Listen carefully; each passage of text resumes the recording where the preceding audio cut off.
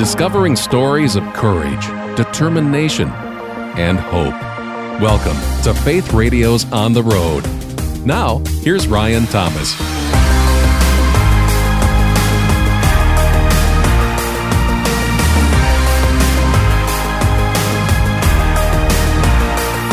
"51 years. That was the sentence likely facing Marcus Clapper.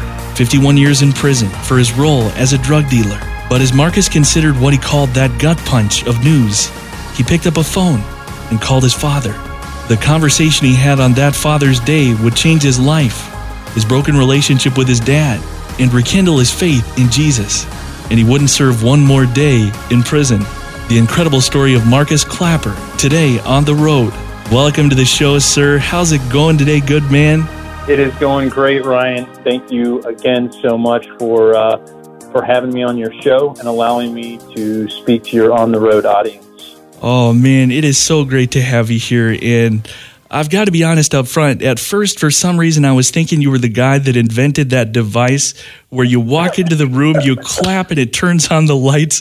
But that is not the case, in fact. Yeah, I don't know if I'd be talking to you today if I was the clapper. But yeah, that came out my sophomore year in high school, and I have to tell you, it was pretty brutal. Walking the halls of school, sophomore, junior year during Christmas time when those commercials aired, pretty much every other commercial, with the old lady, falling or whatever, flapping from her bed. Yeah, so I would walk the halls and I would hear that clap bunch, clap box, the clapper. And so, yeah, so I would tell people, I wish that my grandfather or whatever had invented that because, I'm sure that they somehow made, millions and millions of dollars off of it. So. Oh, man, I'm so sorry to dig into youthful emotions there like that. I didn't realize I should have. No. That's actually one of the least painful youth emotions that I have, as you know from reading my book. Yes. So, no, it's not a big deal. I love it. I am proud of the Clapper name. Beautifully said.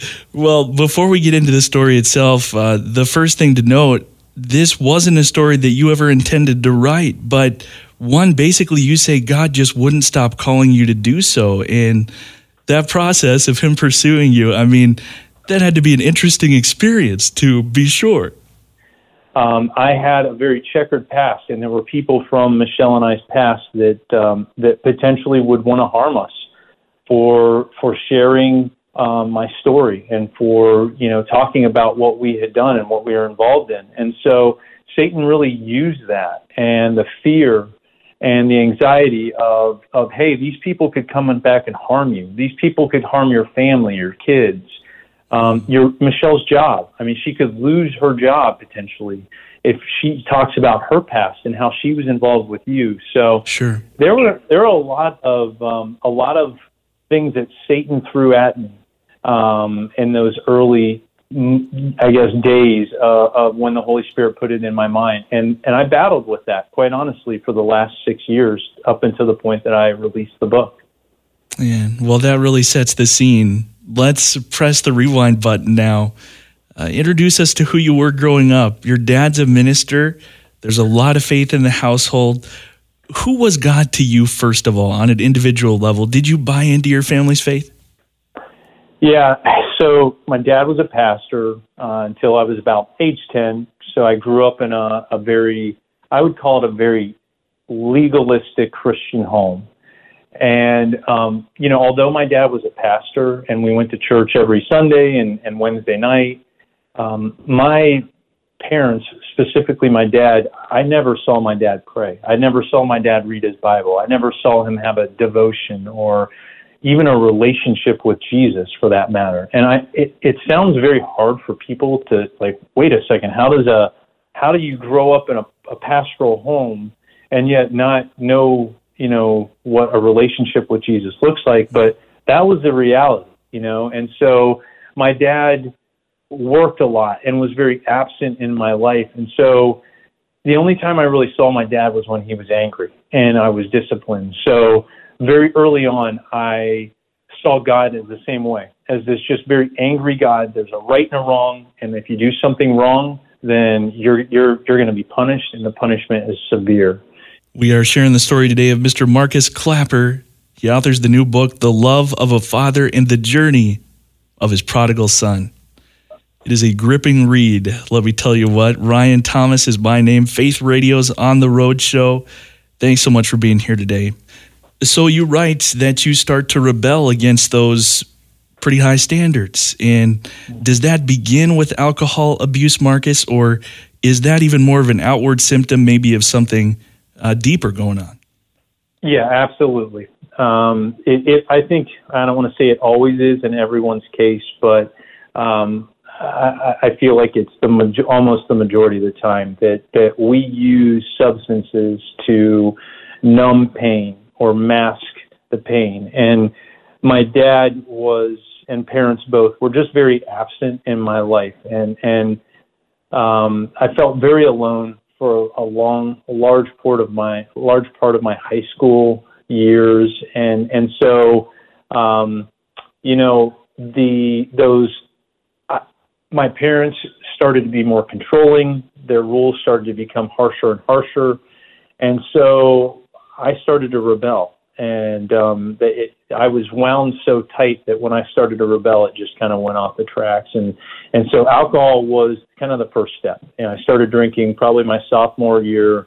Junior year, I really started partying and drinking quite a bit. And by my senior year, it was an every weekend, even weekday night kind of thing for me. It just became really what I felt like was my only real escape from my family. And from that judgmental, kind of angry, fire and brimstone home that I was being raised in. Does the alcohol, does the lifestyle, is that what leads you then into conflict with the law at that point, or is that more of a process you're headed towards it? When I finally went away to college, moved from Fort Myers to Tampa, and got away from my parents, it was just like at that point, there was nothing to keep me in check. At least when I lived at home, I had my parents, or at least to kind of sneak in at night, right. After I'd been drinking, right? But when you live in a dorm room, or, you're not worried about sneaking in. And so that's when really the wheels fell off. And I just lived in such excess. So, it was almost natural progression. I drove, while intoxicated pretty much every day, and just was really out of control. So starting that cycle of getting in trouble with the law was just a natural progression at that point. So at 22 years old, then you say you started to experiment with drugs as well and sort of continue what you call a bit of a natural progression. How did you first encounter that, and how did it begin to advance pretty rapidly? Never in my wildest dreams, did I ever think that I would be taking drugs. I don't know why. It was just, that stigma growing up. It's like drinking was one thing, but taking drugs just seemed so like, whoa, that's right. Like, that's a bad word, right? Absolutely.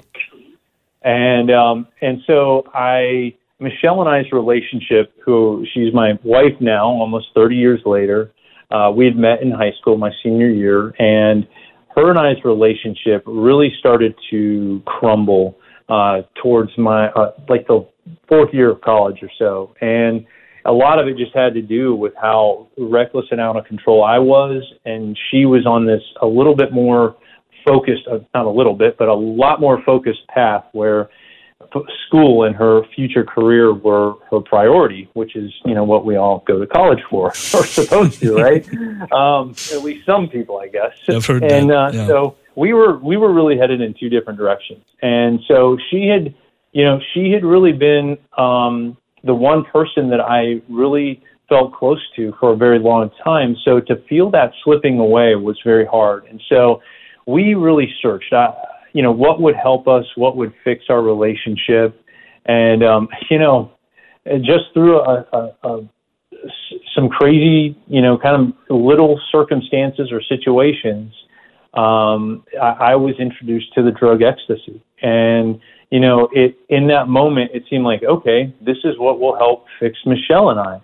And, that's how Satan works, right? He He knows when to just put those little things, subtle things in our path that seem so, kind of harmless at the time, but he knows that when we head down that path, a year, 2 years, 5 years, our lives are in just complete disarray. So that's how I got into drugs, and then very quickly got into selling drugs, into clubs, and it grew from there.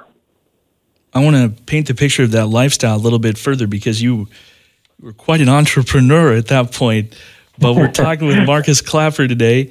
He authors the new book, The Love of a Father and the Journey of His Prodigal Son, today on Faith Radio's On the Road. And, actually, before I ask you about beginning to traffic drugs, in terms of your relationship with God, obviously behaviorally, you're moving away from all of these things, all these rules that you had learned about in your family. In terms of inwardly, in terms of your spiritual life, were you just basically saying no to God at this point? Was there still some kind of communication, some kind of concept that, God is out there somewhere? This is an easy question to answer, but it has several different kind of layers or answers to it. But very simply, God had zero part of my life. I wanted nothing to do with God. I had completely turned my back on my dad and God, and not just like, I don't want to go to church, I don't want God a part of my life.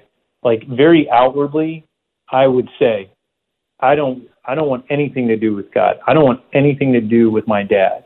I was at that point just full on, very openly expressing my, I don't want to say hatred, because that's too strong of a word, but just my disdain for God and anything that had to do with God and the church and my dad. So it was, I still had a moral compass because of how I'd been raised. So there was that, but I just wanted nothing to do with God. And I was very open about that with people close to me.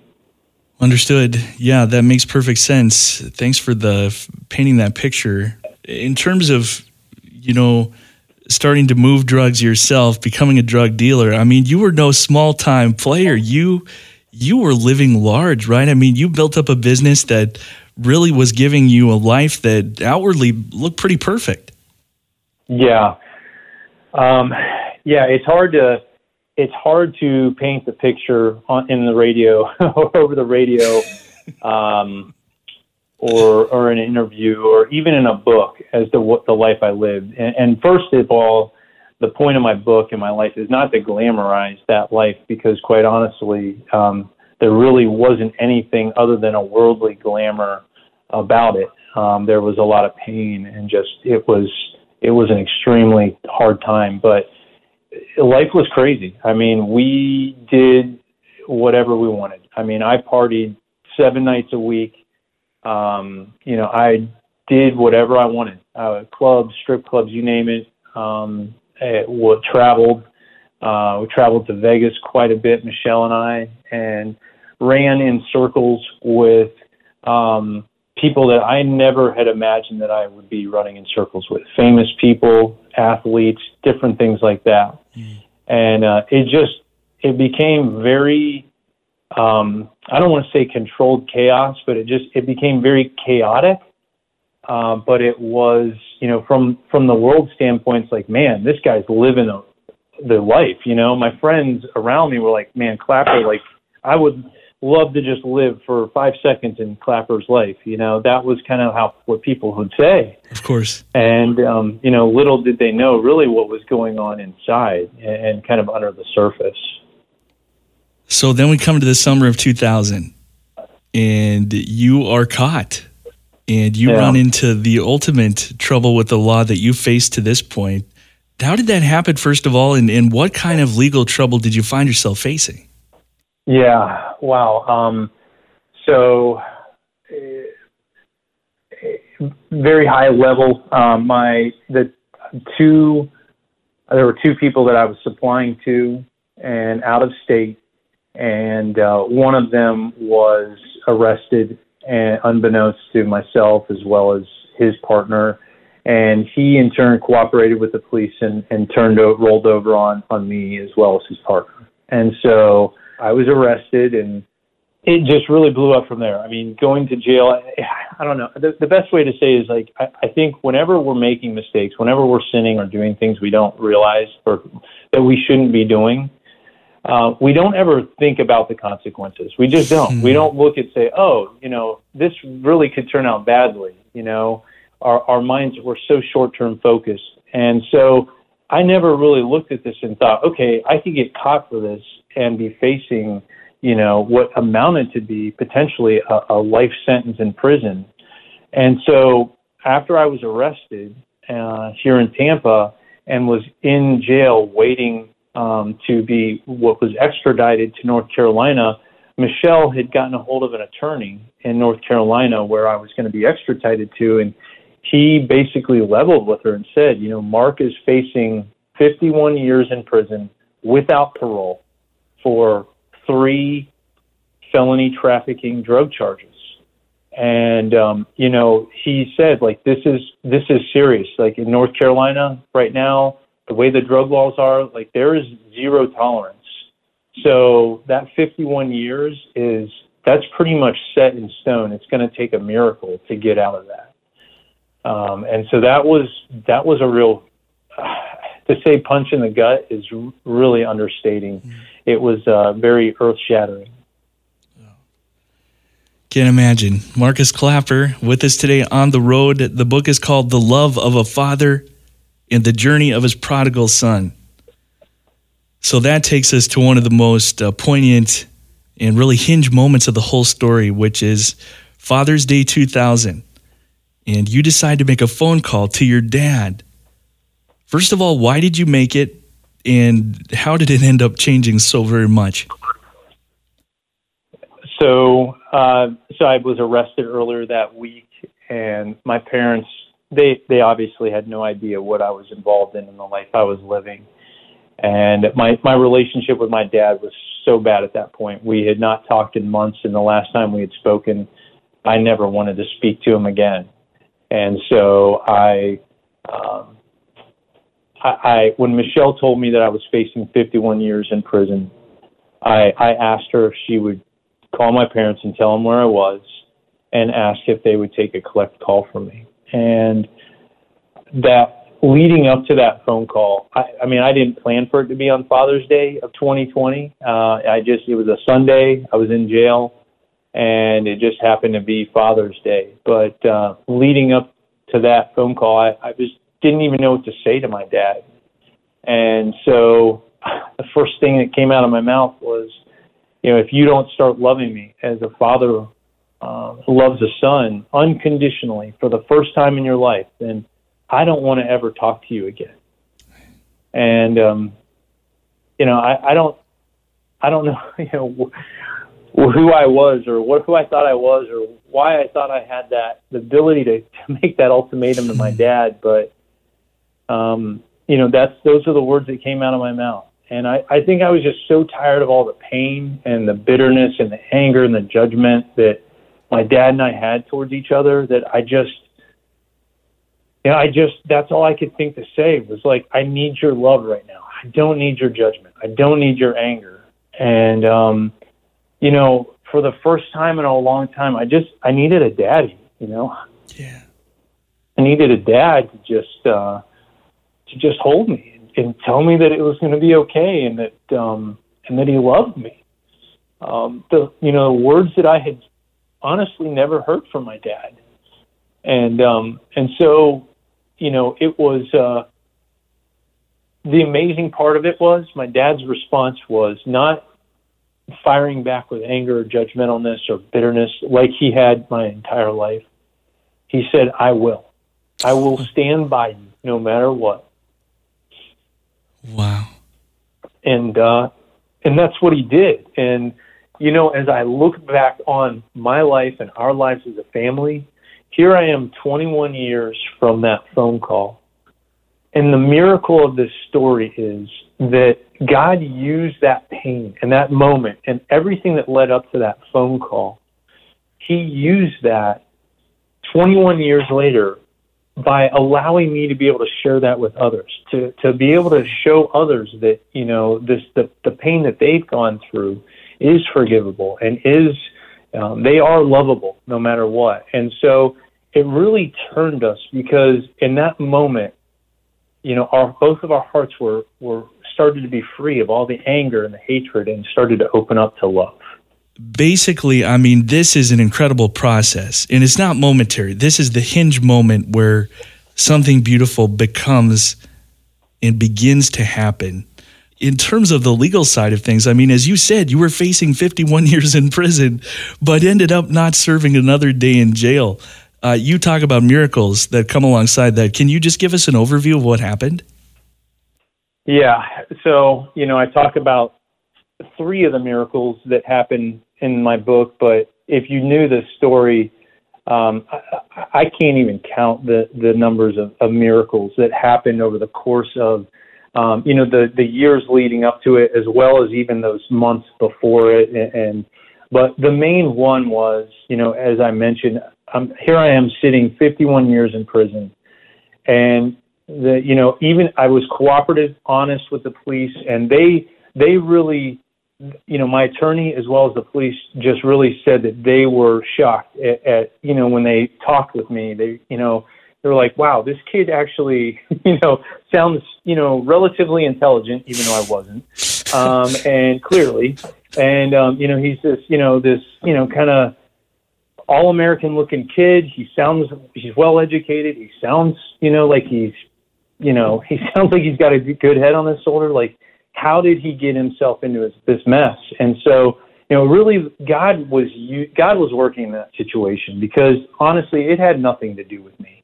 He was working in their hearts and their minds in order to soften their hearts and minds, in order to allow me a second chance. But at the end of the day, I was facing 51 years, and there was little to nothing I could do about that. Yeah. And so the one greatest miracle was simply they came up with the idea for me to set up my supplier.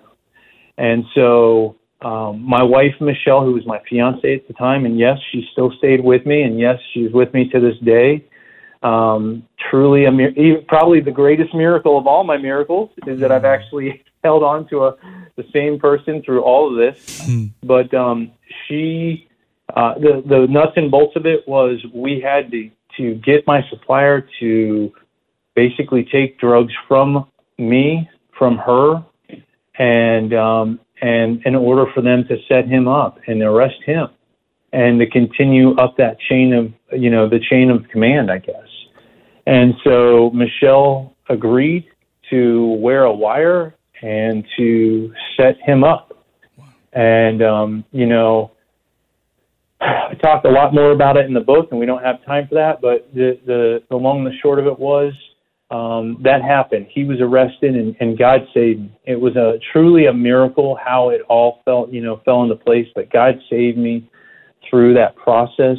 And because of that, I was able to get a second chance. And the attorneys, the judge, the police, they all told my attorney, you know, we don't know what it is about Marcus, but we see something in him. Of all the hundreds of other people that were arrested below me that were involved in this, for some reason we see something in him that we feel like he's worth saving, like he's worth giving a second chance. Wow. And, you know, here I am 21 years later, trying to make good on that opportunity, and just trying to help others through my pain and that second chance that I was given to hopefully to help others.